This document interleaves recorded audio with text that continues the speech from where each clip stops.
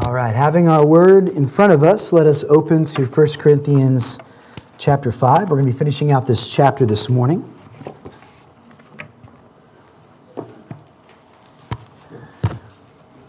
Now, at the beginning of chapter 5, Paul addressed a particular sin that needed to be handled and dealt with properly amongst the Corinthians. He handled this sin of sexual immorality that was being tolerated, perhaps even arrogantly boasted of among the Corinthians. And it is interesting to me that through the rest of this chapter, the real focus shifts from the individual and onto the church's responsibility in dealing with the sin. In fact, the majority of the time that Paul spends addressing this specific sin, he's focusing more on the church's failure to handle it than he is on the person's individual iniquity. The issue that is truly at hand in this chapter is holiness. What does it mean to be holy unto God? If you are set apart, which is what the word holiness means, is it possible to love those that you are set apart from? These questions will find clarity today in the 5 verses that we're going to be studying in chapter 5 of 1 Corinthians. And so if you've got your Bibles open, we're going to read verses 9 through to the end of the chapter, and then I will pray and we will pursue a greater understanding of these verses. Apostle Paul says, I wrote to you in my letter not to associate with sexually immoral people, not at all meaning the sexually immoral of this world, or the greedy and swindlers, or idolaters, since then you would need to go out of the world. But now I am writing to you not to associate with anyone who bears the name of brother, if he is guilty of sexual immorality or greed, or is an idolater, reviler, drunkard, or swindler, not even to eat with such a one. For what have I to do with judging outsiders? Is it not those inside the church whom you are to judge? God judges those outside. Purge the evil person from among you. Would you bow with me as we ask the Lord's blessing over our learning this morning? Holy One, we thank you for being the God of Abraham, the God of Isaac, the God of Israel, the God of Paul, the God of the church. You are the one and only God, and there is none who can rival you. And so, God, tell us what we need to hear. We understand, God, that as Paul the Apostle was the vessel through which you brought us these words, truly they do not belong to him. They are your words, that you have, God, breathed them so that we might hear them and have a picture of what you desire for us, your church. And so help your people to feast upon this bounty that you have provided, Lord God. I pray that we would be nourished by the true nutrients of the word. I pray, Lord God, that we would be humbled by the things that it reveals in us that need to change. Help us, Lord God, to be ever increasing in sanctity and holiness, that our lives might match the righteousness that you have imputed to us through Christ. We pray this all in Jesus' name and to his glory. Amen. So we see right away in this passage that Paul intends to correct a misconception from an earlier correspondence that they had shared with him. Now, I want us to remember here that Paul and the Corinthian church, they had a long-standing relationship. Paul had helped to found the church. Heading to Corinth shortly after the time that he spent preaching in Athens, Paul was able to stay at Corinth for about a year and a half. At its beginning and its inception, during that time, he preached without a doubt. He trained up leaders. He helped them to become established in right doctrine. And that's a long time for Paul to stay in one place. Paul was a man of church planting, and he often went from place to place and region to region for a year and a half. It's a long time. And though he has since moved on to help start other churches, the Corinthian church has remained upon his heart. The New Testament contains 2 letters that Paul wrote to this church, but there were other written conversations that Paul refers to that do not remain in the biblical record. If you grabbed a note sheet, there is a small outline of those correspondences there in a minor chart. We see there that Paul's first letter was written to them prior to 1 Corinthians. 1 Corinthians 5:9 refers to that letter. And then there was a letter from the Corinthian church to Paul, a correspondence in which they asked him some questions, perhaps sought some clarification. That's referred to in 1 Corinthians 7:1. And then we have what is called the First Corinthian letter, the one that we are studying in depth verse by verse through this season. After this letter came a letter that had a tone of severity. It's sometimes called the severe letter. And that is referred to in 2 Corinthians chapter 2, verse 4, and then again in verse 8 of chapter 7 of that letter. And then finally there is the letter that we do call 2 Corinthians that we have in the canon. Now in God's providence, the church has only been given 2 of what is at least 5 pieces of written correspondence that is mentioned between Paul and the church here. So here Paul is referring to an earlier letter. And verse 9 says, I wrote to you in my letter not to associate with sexually immoral people. Now we don't have this letter, and so we know very little about this letter's contents. But have confidence, church. If we needed that letter, God would have provided it for us. He would have preserved it. He would have canonized it.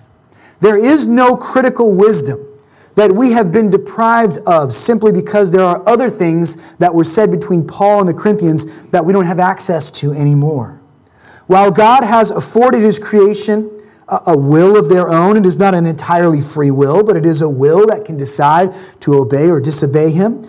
And though God has provided for them the ability to make choices for which they are held accountable, at the same time, we realize that man's will can ultimately never triumph over the will of God. God will make sure that everything that happens fits into His comprehensive plan for all that He has made. When you believe in the sovereignty of God, it significantly changes the way that you understand history and the forensic way that you approach your study of biblical revelation. If God is sovereign, meaning if He is all-powerful, and if no one can stop Him from accomplishing the things that He desires to accomplish, then nothing that man can do has the potential to stop His will, right? Nothing man can do can prevail against the church because the church is God's plan. Amen. Think about that for a minute, church. That means that the very attempt to mitigate the truth will have only collateral damage, temporary damage at best. But every effort of man to distort God's word or to conceal Him or to cover up what He has declared, none of those attempts can ever, in any lasting and definitive way, keep the will of God from prevailing again, over wickedness and deceit. When the wickedness of the kings of Judah, remember that at a certain point after Solomon's rule in Israel, the northern kingdom of Israel split from the southern kingdom of Judah.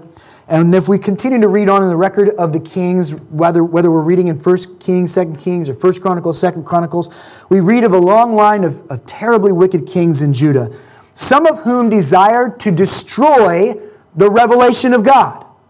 Some of those kings, Jeroboam, Rehoboam, tried to abolish the scrolls that told the people of Israel just what their covenant was supposed to look like with God.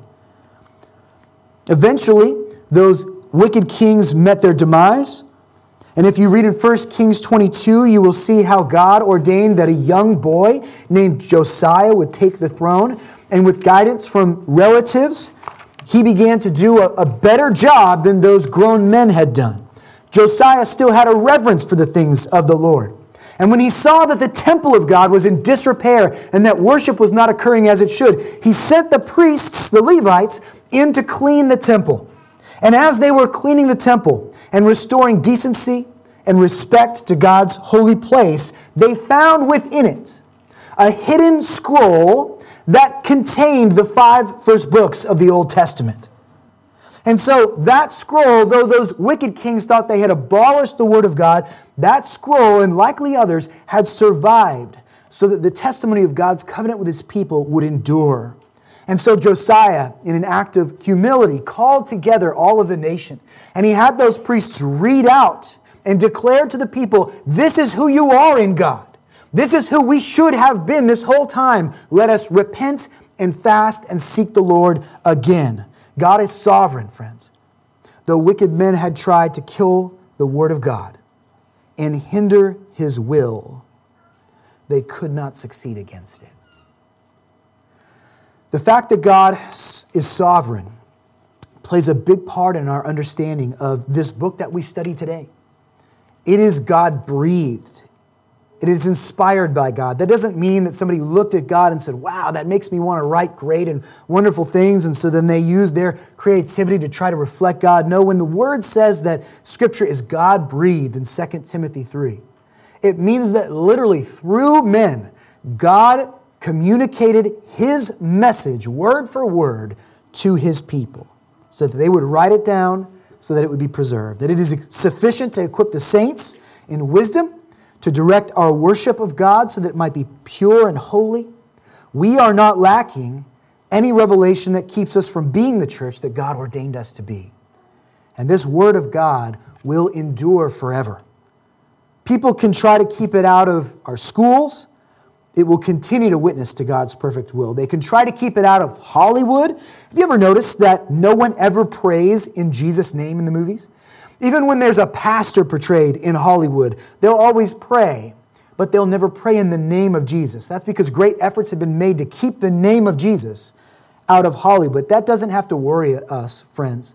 It's not Hollywood's job to proclaim the gospel anyway. It is our job to proclaim the gospel. Don't worry about it too much. God is sovereign, and He will not allow the true message of the Word to be obscured in such a way that God's will might not be accomplished.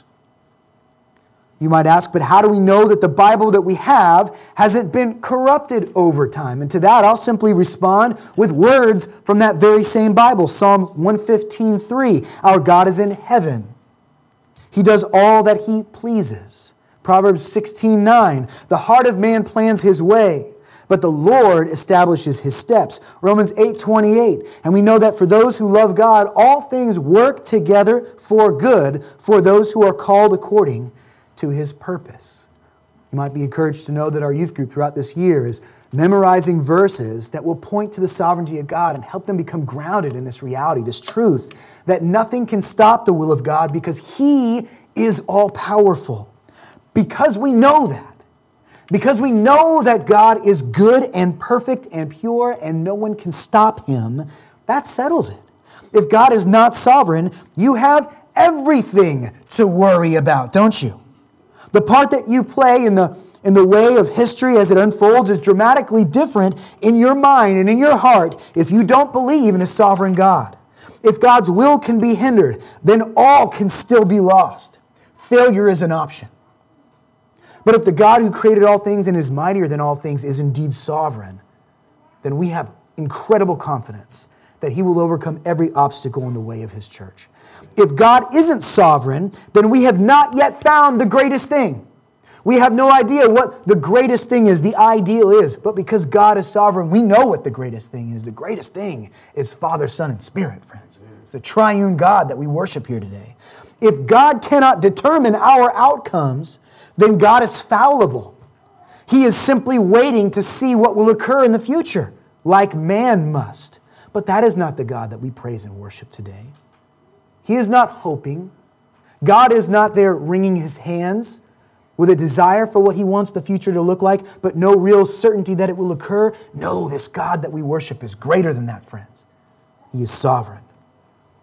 One of our greatest comforts is knowing that when Psalm 2 asks, why do the nations rage and the people plot in vain, that we can go down a couple more verses to verse 4 in Psalm 2 and read, He who sits in the heavens laughs. The Lord holds them in derision. In other words, every attempt to thwart His power is a joke to God. He will not be stopped. So no, friends, we don't have all the Corinthian letters. And that is by God's design. We do not have to fret over that. We don't need anything that God has not given to us, but they are mentioned here. And so we can spend a moment meditating on their reference. We do know that the initial letter contained an admonition, similar to the one that we've been studying here in chapter 5, but probably a little less specific and pointed. That reference was, do not associate with the sexually immoral. One of two things happened in response to that initial letter that we don't have. Paul wrote, do not associate with the sexually immoral, and one, either the Corinthians misunderstood him, and disagreed with something that Paul wasn't actually saying. They thought that meant, whoa, you can't have any contact whatsoever with people who sin. You can't be around them at all. You can't interact with society that you live in. Perhaps they thought that's what Paul meant and they were confused. But there's a second option there. Perhaps the Corinthians did understand Paul, but those who weren't a part of his party, remember there was great division in the church in Corinth. Some associated themselves with Apollos, others with Peter. Some only cared about the writings of Jesus, and others were in what they called the party of Paul. Perhaps those who weren't in the party of Paul accused him of saying something preposterous by those words in order to make other people distrust his judgment. We don't know exactly what happened, but we do know that they needed clarification. How could Christians possibly avoid the sexually immoral of the world, or the greedy, or the swindlers, or the idolaters, especially in a place like Corinth, which was filled with sin? Those who openly violated God's commands were everywhere. So how could Paul expect the Corinthians to not have any interaction with them? Is the holiness that God desires for his people possible then, if the saved continue to live in a world that is filled with sinners? Were the Corinthians supposed to completely leave the sinful world in order to be pure? And though that notion sounds a little silly, some still think that's the only way for God's church to be holy and sanctified. And there have been concisive attempts made to separate out the church from the world to such a degree that they have no interaction with those who don't know Christ. History tells us of Christians who've tried to form Christian nations, where the only legal expression of worship was Christianity. And that sounds ideal to keep people from error, but there are problems with that. Primarily, you cannot legislate love through human means. You cannot make people trust the living God by telling them they will go to jail if they don't. So that's not the answer to this lack of sanctity in the church. There have been attempts at monastic living. You've heard of monks and nuns who have ventured out and away from the regular rhythms of society. They have tried to build for themselves small refugee communities of believers who try to have nothing to do with the outside world and who try to immerse themselves only in the things of God. And that might be helpful some to the individual heart of the one removed from society, but they did very little worldly good to those who are lost. And when it came to communicating the gospel truth that can save the lost, how effective can you be if you are not in contact with those who need that message? There have been efforts at building Christian subcultures. We see attempts at this today. If you've ever been to San Francisco and you've seen the efforts that people have made in that small district called Chinatown to encapsulate a small sliver of China here in America. There's similar things that are done in Christianity, where there are pockets of people who try to create all the things that they need, but all of it is Christian flavor. All of it is governed by the Word. And often that creates a great unity amongst the people, but it is not the plan that God has given to us and how we are to reach those who are lost. These are not the kinds of solutions that Paul's arguing for. Do you remember at the end of last week's sermon, how we spoke about, most of the sermon was talking about leaven and how we are to remove the sinfulness from the church so that, like leaven, it will not be allowed to permeate into the lump and cause a sinfulness to pervade the church. Rather, we are to cut clean from that sin and start new. But then we went to Matthew at the end of the service and made note of the fact that Jesus himself flips that parable a little bit, or that metaphor a little bit, and says that the gospel, the kingdom of heaven, can in some ways be like leaven too. That sinfulness and wickedness is not the only thing that has the power to influence. And so that as Christians, we are to bring the gospel into the world so that we might allow God's message to reach to every tribe, tongue, and nation, to be a blessing to the world as God intended it to be. In other places, Christ preaches that the church is to be like two very common items that we use every day. We are to be like salt. We are to turn people from sin and turn them to the gospel, which can preserve them, which can give them joy and flavor in life. We are to have a purifying effect on the lost world that we live in. And we're called to be like light, aren't we, church? Though darkness abounds in the world that we live in. It is not so powerful as to completely obscure the holy things that God is accomplishing in His people. And so we, living in obedience to Jesus, should provide a contrasting hope and beauty that stands out in the culture and makes an impact upon it. Neither salt nor light can make that intended impact if they never come in contact with their subject, can they? Salt must touch meat. It must touch food. Light must come in contact with darkness to dispel it. So can we be those things? Can we be salt and light if we completely disengage from the lost world that we still live in, even if we do it for what seems like the noble purposes of purifying ourselves? The question that must be answered is, how set apart are we to be? Paul's drive to take the gospel to the world, particularly to the Gentile nations, was no doubt influenced by the one who commissioned him. Turn with me to John 17. We're going to look at some of the words that Christ spoke as He prayed on behalf of His people. As Jesus' earthly ministry approached its crescendo, the Gospel of John records an extended prayer that Jesus lifted up for His people to prepare them, to direct them, and to petition for them. Let's remember what Jesus said in this prayer concerning the way that the church was to interact with the world. These words are found in John 17, verses 13 through 19. But now I am coming to you, Jesus prayed to the Father. And these things I speak in the world, that they may have my joy fulfilled in themselves.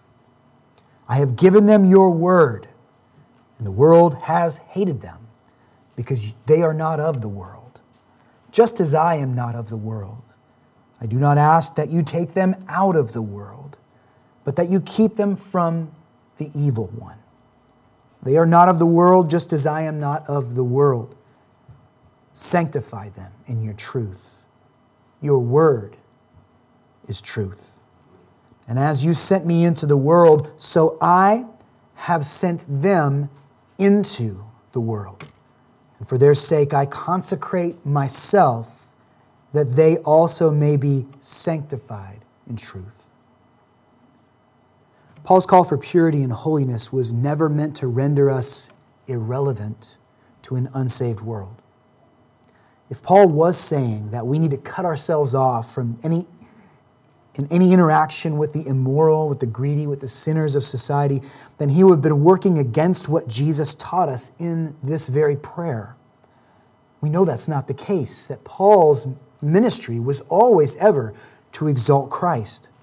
And so looking at what Jesus preached, or prayed there rather, in verse 14, we see that those who follow Jesus are not of this world. The transformation that has been brought about in our lives has made us aliens to this place. If you trust in Jesus and He is your Lord and Savior, then you don't rightfully belong here anymore. Your new identity makes you different. The spiritual life that has replaced your spiritual deadness makes you stand out as a foreign alien in this land. And it's going to cause you, to some degree, to be hated because you're not just like everybody else who does not count Jesus as their Lord and Savior. So that's what verse 14 teaches us. And then we go into verse 15.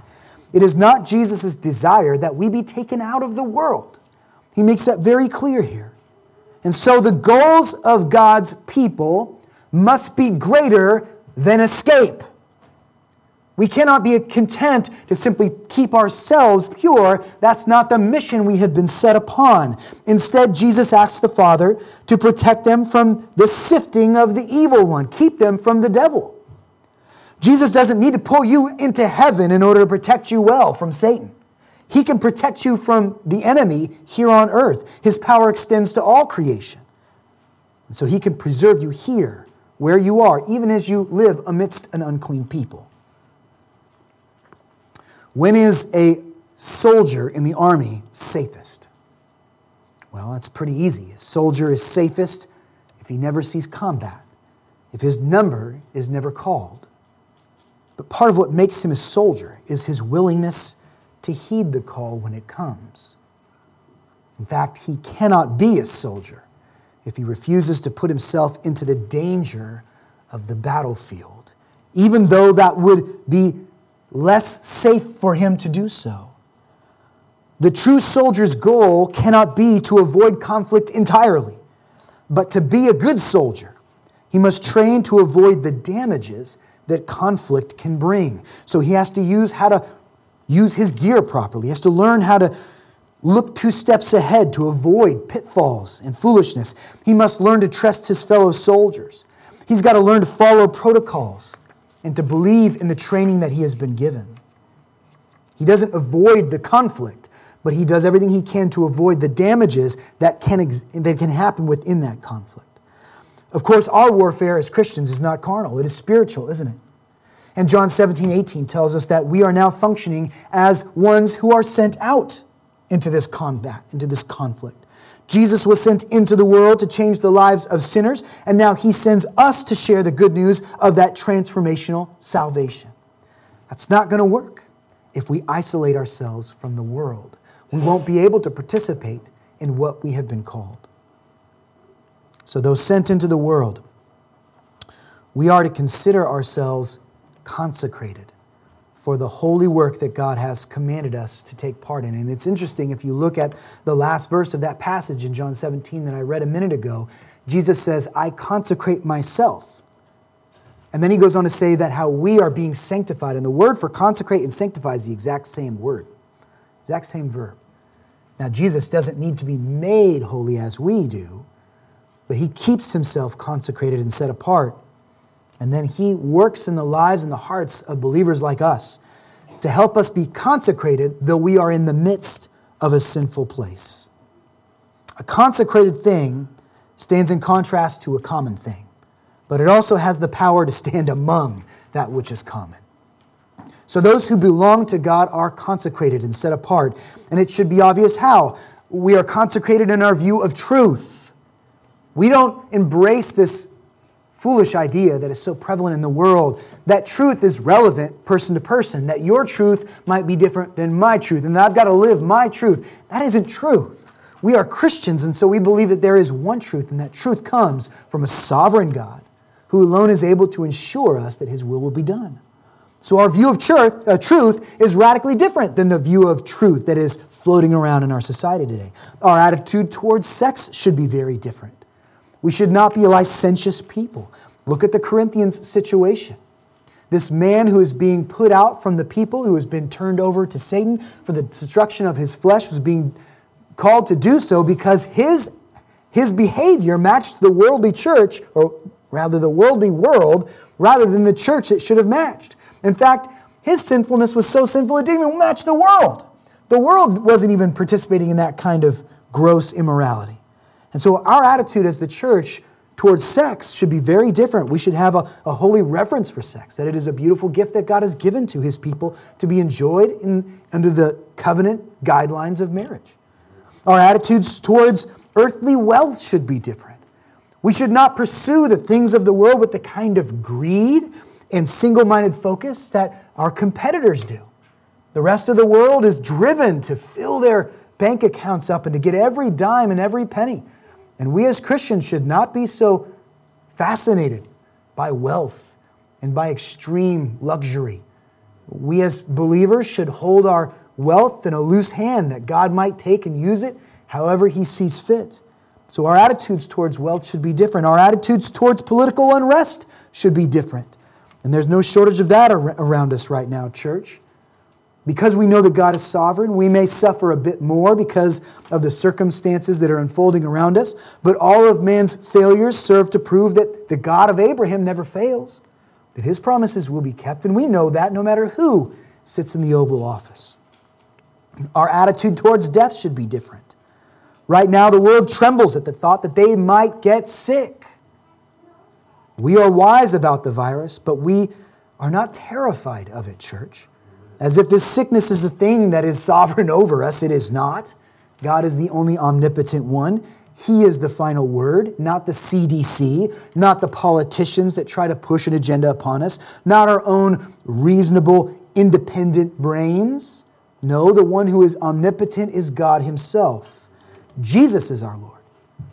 We are salt and light when we resolve against sickness and death. We resolve in such a way that it reflects our trust in Him. So the key to our remaining holy is not retreat, is not cutting ourselves off from the world. It is consecration. It is walking in the holiness that Jesus prays for His church. Jesus clarified in John 17 that He wasn't praying just for the 12 disciples, but He was praying for all those who would one day trust in Him. So He was praying specifically for us as well, the very same prayer of consecration. Now let us return our thoughts to Paul's instructions in 1 Corinthians 5. One of the keys to understanding the degree to which we must be set apart and consecrated is our understanding of a specific term. That term is associate. How do we associate with the lost world? We see it in verse 9. And I'm going to try to pronounce this in the Greek. It's a complicated word. Synonymignoustai is the Greek word for associate. And literally what this word means is to become mixed up together with something else. This word implies a blending. It implies a blurring of borders. This does not mean that we cannot know those who do not believe in our Savior. It does not mean that we cannot occupy the same spaces and communities as them. When it comes to our identity, we are not to mix who we fundamentally are with those who are fundamentally alienated and hostile to our God. The Apostle John was concerned with our consecration as well as Paul is here. He wrote some very helpful directions about this consecration in his first letter. 1 John 1, 5 through 7 says, "This is the message we have heard from Him and proclaimed to you, that God is light, and in Him there is no darkness at all. If we say we have fellowship with Him while we walk in darkness, we lie and do not practice the truth. But if we walk in the light as He is in the light, then we have fellowship with one another, and the blood of Jesus, His Son, cleanses us from all sin." Do you see the connection here between the words associate and fellowship? We have fellowship with the Son of God. Do you see the beauty and the wonder in that gift? That we now can become mingled with the things of truth that He has given to us, that we can love what He loves, that we can reject what He rejects. We have fellowship with God above. And because of that new fellowship, we cannot have the same kind of fellowship with the world that we used to be so familiar and comfortable with. We cannot mix with the world in such a way that who they are now becomes a prime influence in who we are. We cannot allow their values and the things that they stand for, which are ever-changing and in conflict with each other, we cannot allow those things to permeate our hearts and minds. We must stand in truth, enjoying a fellowship that has been won for us by the blood of the Lamb, Jesus Christ. If we say that we're mixed up with Jesus, if we say that we have fellowship with Him, but our actions are showing that we are actually mixed up with the lost world, then something is not right. The believer is sick, if that is the case. And it's a sickness far more treacherous than the coronavirus could ever be. In order to be like light, we have to be willing to enter into the places where darkness dwells. But our light, which is more accurately the light of Christ, which has come to dwell in us, that light will by its very nature repel darkness. We cannot be casually accepting darkness into ourselves, knowing that we belong to the light now. So do not be mixed up together with those who embrace sin. It's not just a casual interaction, but an intermingling of responsibilities and value with the lost world that is being prohibited here. The identities of those in the world is wrapped up in their sins. The sexually immoral, the greedy, those who are obsessed with dishonest gain, those who worship false idols, and we are going to speak about that to a great degree when we get into chapter 6. If I am a professing believer, my life says something about the God that I claim to worship and follow. If I am disobedient to that God, the message that I send, the thing that I'm saying with my actions, is that my God has no true authority over me. The lost world is not familiar with my God. So if I act in a way that isn't consistent with true faith, I am presenting a distortion of the faith that I claim to profess. I am acting as a false teacher. I am behaving as an antichrist. Is that the role that we want to play, church? The importance of that distinction is why Paul is adamant that the Corinthian church return to practicing biblical discipline among its members. So it is useful here to point out a distinction in the way that we may or may not associate with those who have allowed their hearts to mix with the sin that is so acceptable to the world but is so unacceptable to our Savior. There will be some who seem to be a part of us, but when confronted with ongoing sin in their lives, the weight of the reality of dying to themselves and taking up their cross daily, the weight of following Jesus in truth, if it becomes too much for them to bear, and rather than rejecting their sin, they reject Jesus, then they turn away and say, okay, well, I guess I'm not a believer then. There is and should be a great sadness when that happens for people among us. People who say, yeah, I don't think I really am a believer in Jesus. Maybe I was in the church for a long time, but that's not who I am today. We should mourn that rejection. We continue to pray for a changed heart in that individual. A person who no longer professes faith in Jesus has ceased to represent God. That means they are aware of their peril, and conversations between them and the church take on a different nature. With the misrepresentation of Jesus eliminated, they're no longer professing that Christ is their king. We can treat that individual as they are, as a non-believer who is in need of grace. We treat them as one outside of the covenant. We reach out to them. We show generosity and kindness to them without hostility. We do not love their rejection of Jesus. In fact, we consistently warn them of the danger of that choice, but we continue to love and value the person, for they are still made in the image of God, and God can and may one day cause their heart to repent. But because they are not in Christ, we cannot mix with them now in the same way that we would with a brother or a sister in Christ. We cannot covenant with them in marriage. We cannot allow them to serve in our church.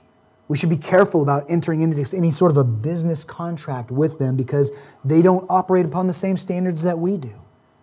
We evangelize, and we do so without the burden of needing to correct their sins if we see sin in their life. Now, it's never wrong to point out that sin is wrong, but we're going to see here in just a second that Paul makes it clear to the church in Corinth that our judgment really should focus on those who are inside of the covenant. When you're dealing with people who are outside of the covenant, you need to have a sense of reality here.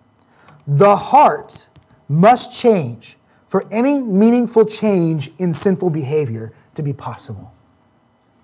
So if you are expecting a non-believer who is trusting not in Jesus but in their own power and their own wisdom, if you expect them to suddenly become holy because you can point out the damage of sin and the difficulty of it, then don't hold your breath. Without the power of Christ, any victory we have over sin is temporary at best. You can't really hope to overcome a sinner's sin if that sinner is not surrendered to the Savior. So don't focus so much on their covenant violations. Focus on their status as a violator of the covenant. Urge them in all ways and through every opportunity towards faith in Jesus Christ. Remind them that He acts as Lord to those whom He saves. So we've thought now about how to treat someone who formerly professed they were a Christian, then confronted with their sin, they chose the sin over Christ, and they no longer bear the name of believer. But what are the implications of staying connected to those who say they believe, but they act as though they do not? Someone such as this man in Corinth, who had married his father's wife, he's committing incest, and he's confronted with the sin, and he says, there's nothing wrong with what I'm doing. I'm going to continue to worship the Lord, and I'm going to keep my wife, even though that's a complete violation of the Scriptures. What do we do with a person like that? When people profess Jesus but live in unchecked sin, their behavior acts as a corruption to the name of our holy Savior. They are attempting to mix sanctification and sin together in the same pot. The church is assaulted by that evil action. In the body of Christ, God's church becomes sick when that is allowed. Paul's going to address a specific example of that in chapter 11 of 1 Corinthians, where believers were taking the Lord's table with contempt. They were not being pure in the way they were administering the bread and the wine. And so some were becoming sick among them. Even some were dying of this sin. So we're going to get to that in chapter 11. So Paul, in the consistent instruction of the Bible, forbids this kind of lax attitude towards sin among those who claim the name of Jesus. A believer repents of sin. They don't nurture it and make room for it in their lives. They repent of it and they turn from it. And if they refuse to do so, if they refuse to repent, then they cannot be allowed to act as though they are connected to the body while intentionally cutting themselves off from the head of that body, who is Jesus Christ. Now let's broaden the scope of our understanding about this. Paul gives us some additional instruction in the Thessalonian letters about how to deal with somebody who is living in sin but professes Christ. And so 1 Thessalonians chapter 4, verses 9 through 12 says this. Let's think about these words. Now concerning brotherly love, you have no need for anyone to write you, for you yourselves have been taught by God to love one another. For that indeed is what you are doing to all the brothers throughout Macedonia. We urge you, brothers, to do this more and more, and to aspire to live quietly, and to mind your own affairs, and to work with your hands as we instructed you, so that you may walk properly before outsiders and be dependent on no one. Now, we're all dependent on Christ, so that's not the point of the passage there. He is addressing a particular sin that was beginning to pop up and create conflict and friction within the Thessalonian believers. The Thessalonian letters, interestingly enough, were written just shortly before the Corinthian correspondence. So this was probably recently on Paul's mind as he writes to those in Corinth who are experiencing this difficulty in church discipline. He tells the Thessalonians, you love one another as God has taught you. In other words, good job. You're doing great in that regard. But Paul has to urge the Thessalonians on a couple of things. He tells them to live quietly. Now, that probably indicates that they were chattering about each other, that there was some gossip going on or grumbling about brothers and sisters, probably because this next sin that's going to be mentioned was not being dealt with properly. He says, mind your own affairs and work with your hands as was instructed to you. So apparently in the Thessalonian congregation, hearing that Jesus was going to return and establish his kingdom, some took that so literally and so immediately that they quit their jobs, that they stopped working, that rather than go to earn a living, to put bread on the table, instead they just wanted to spend their day rejoicing that this Christ that they had come to worship was going to come back for them soon. And when they needed something, they just went to the other Christians and asked for blessings and asked for handouts and asked for them to be generous. And so they were living in faith, but they were not living in diligence and responsibility. And they were becoming a burden on the others who were in the church. We know the story of Mary and Martha as Jesus came, and these two sisters who share a house together invited him in, and Martha is busy preparing the home for their guests and getting the beds ready and probably putting the food together. And she's frustrated because Mary is just sitting at the feet of Jesus and listening to his teaching. And Jesus says, no, Martha. Mary has chosen the greater thing. Don't think that Mary should stop what she's doing and go and run and do all this busy work when there is time to be had with Christ. But I'm sure there was a point at which Jesus stopped teaching, and Mary did get up and go to help with the preparation. We still live in a world where there is work to be done. There's practical things that must be handled by Christians. We've got to be responsible about these things. So Paul is speaking to the Thessalonian church and urges them to be responsible about their ability to work and to provide for themselves. So he continues the conversation in 1 Thessalonians 5:14. He says, we urge you, brothers, admonish the idle, encourage the faint-hearted, help the weak, and be patient with them all. So these ones who were idle, these ones who would not work because they just thought, Jesus has come back anyway, why should I have a job? He's saying, admonish them, tell them they are wrong, call their sin to attention, urge them to repent, but then also be patient with them. If they are weak in this, perhaps they've got a misconception about this. Maybe they mean really well, but they just don't understand the full scope of what Christ has revealed through the apostles and the prophets. Then help those weak ones. Encourage them to grow in their understanding that labor is not necessarily a bad thing. That we are loving our brothers when we don't let ourselves become a burden to them if it's in our power to do so. Be patient with them and await a change. And then if you go to the second letter written to the Thessalonians, he touches on this again. He says in verse 13 of chapter 3, he says, "As for you, brothers, do not grow weary in doing good. If anyone does not obey what we say in this letter, take note of that person and have nothing to do with them, so that he may be ashamed.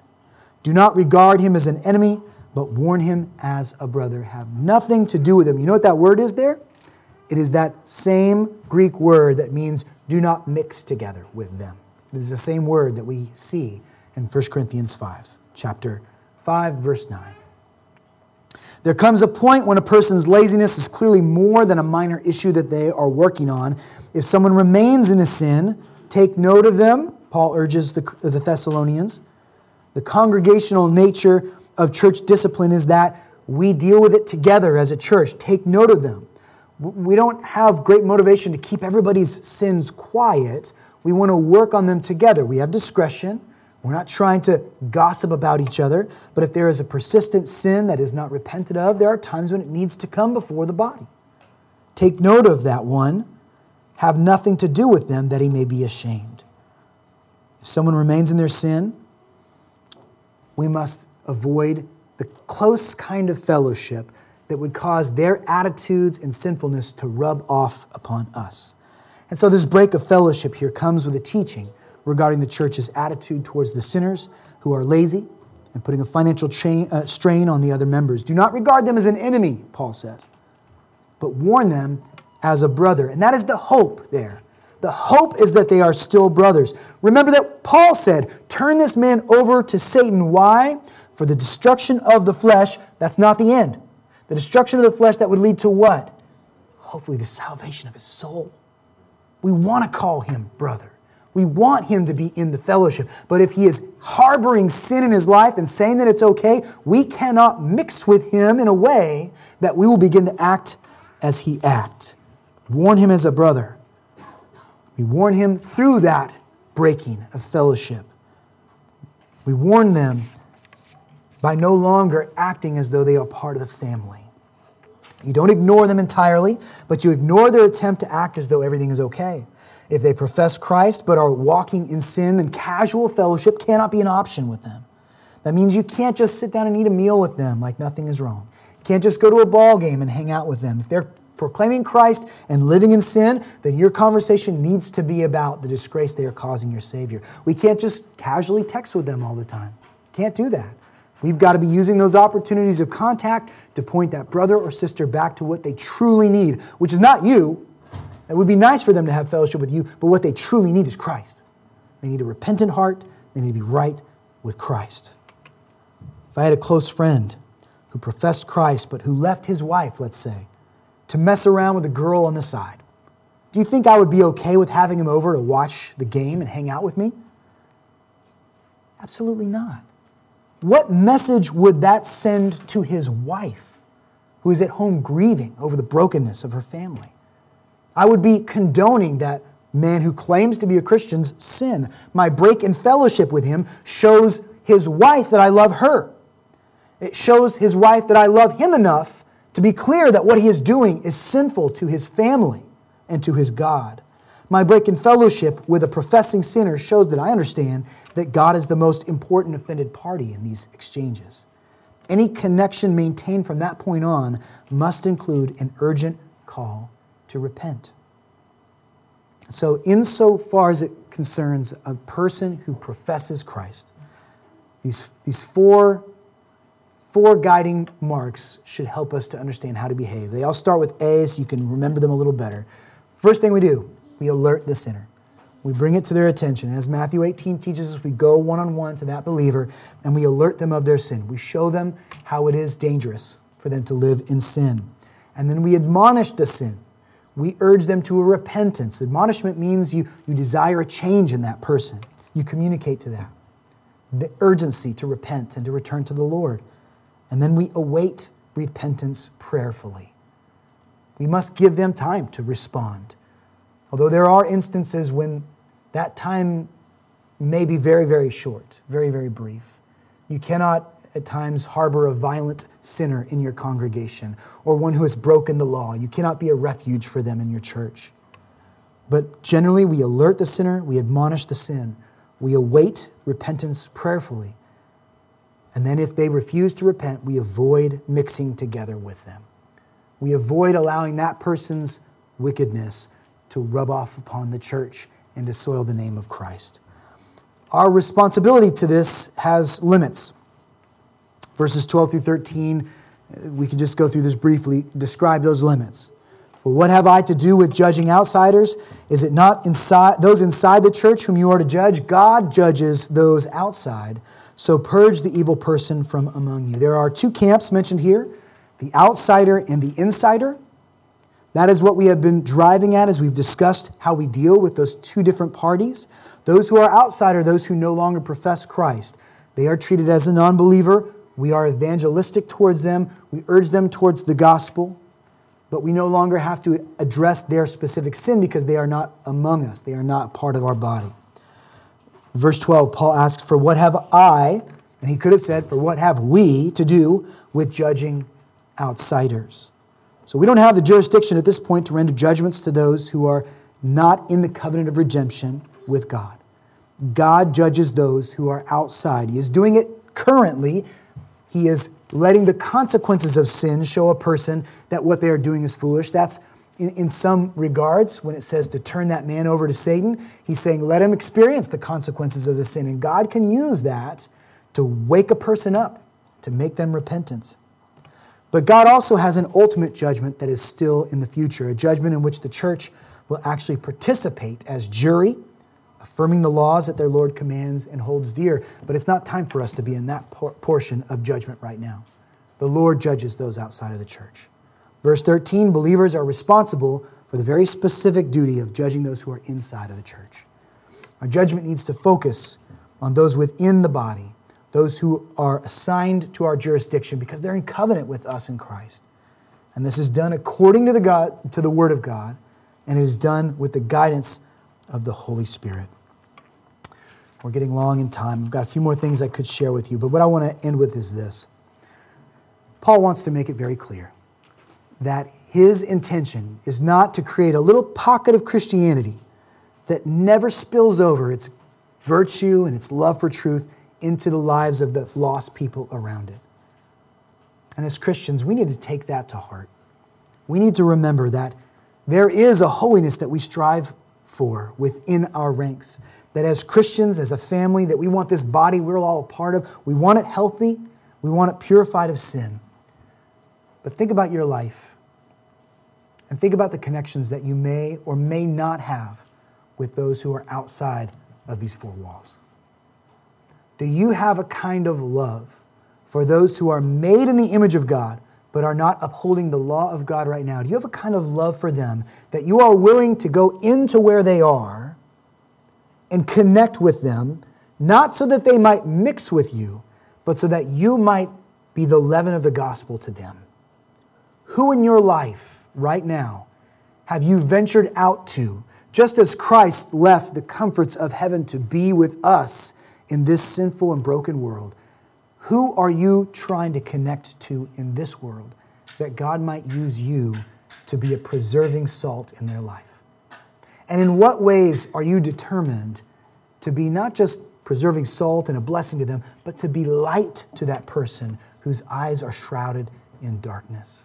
Friends, evangelism is not just a command for missionaries, though we pray for them almost every Sunday when we take up our offering. It is not the call only for ordained pastors. It is for those who love people. It is for those who would like to see the family of God be bigger. It is for those who want to be a part of the work that God has called His church to and has consecrated so that they might be effective in this work. So think about who you know, who is lost. And if there is no one on that list, or if that list is very short, I want you in humility to repent of that. I want you in humility to ask the Lord to put upon your heart 2, 3, 4 people who are near enough to you that you could begin to extend that bridge of contact with. Again, not so that you might pretend that you're brother and sister with them, but so that you might show them that they can become your brother or your sister through the blood of Jesus Christ. May his name continue to be exalted in our holiness, and may that holiness spill out onto the people whom he has yet to bring into the fold, yet he has set aside for his glory. Let's close with a word of prayer. God, we thank you that others in our lives cared enough about us in our lostness to preach the truth to us, that they cared enough about your holiness that they were determined to live lives that were set apart for you and looked different from the world. Thank you that by the working of your Holy Spirit, you brought to our attention for the first time the realization that Christians are different than the rest of the world, and that that difference doesn't come from their efforts or their religiosity, Lord, but rather it comes from your work in their lives. And so we pray for a great consecration to happen among us. We pray, Lord God, that you would make us more like Jesus, that we might rejoice in the holiness that you are bringing about in us and in the imputed righteousness that is our gift in Christ. I pray, Father God, for the names on the lists that we have mentally made today in the midst of this sermon of people that we know who are not yet a part of this covenant, but who would really benefit from being near to you.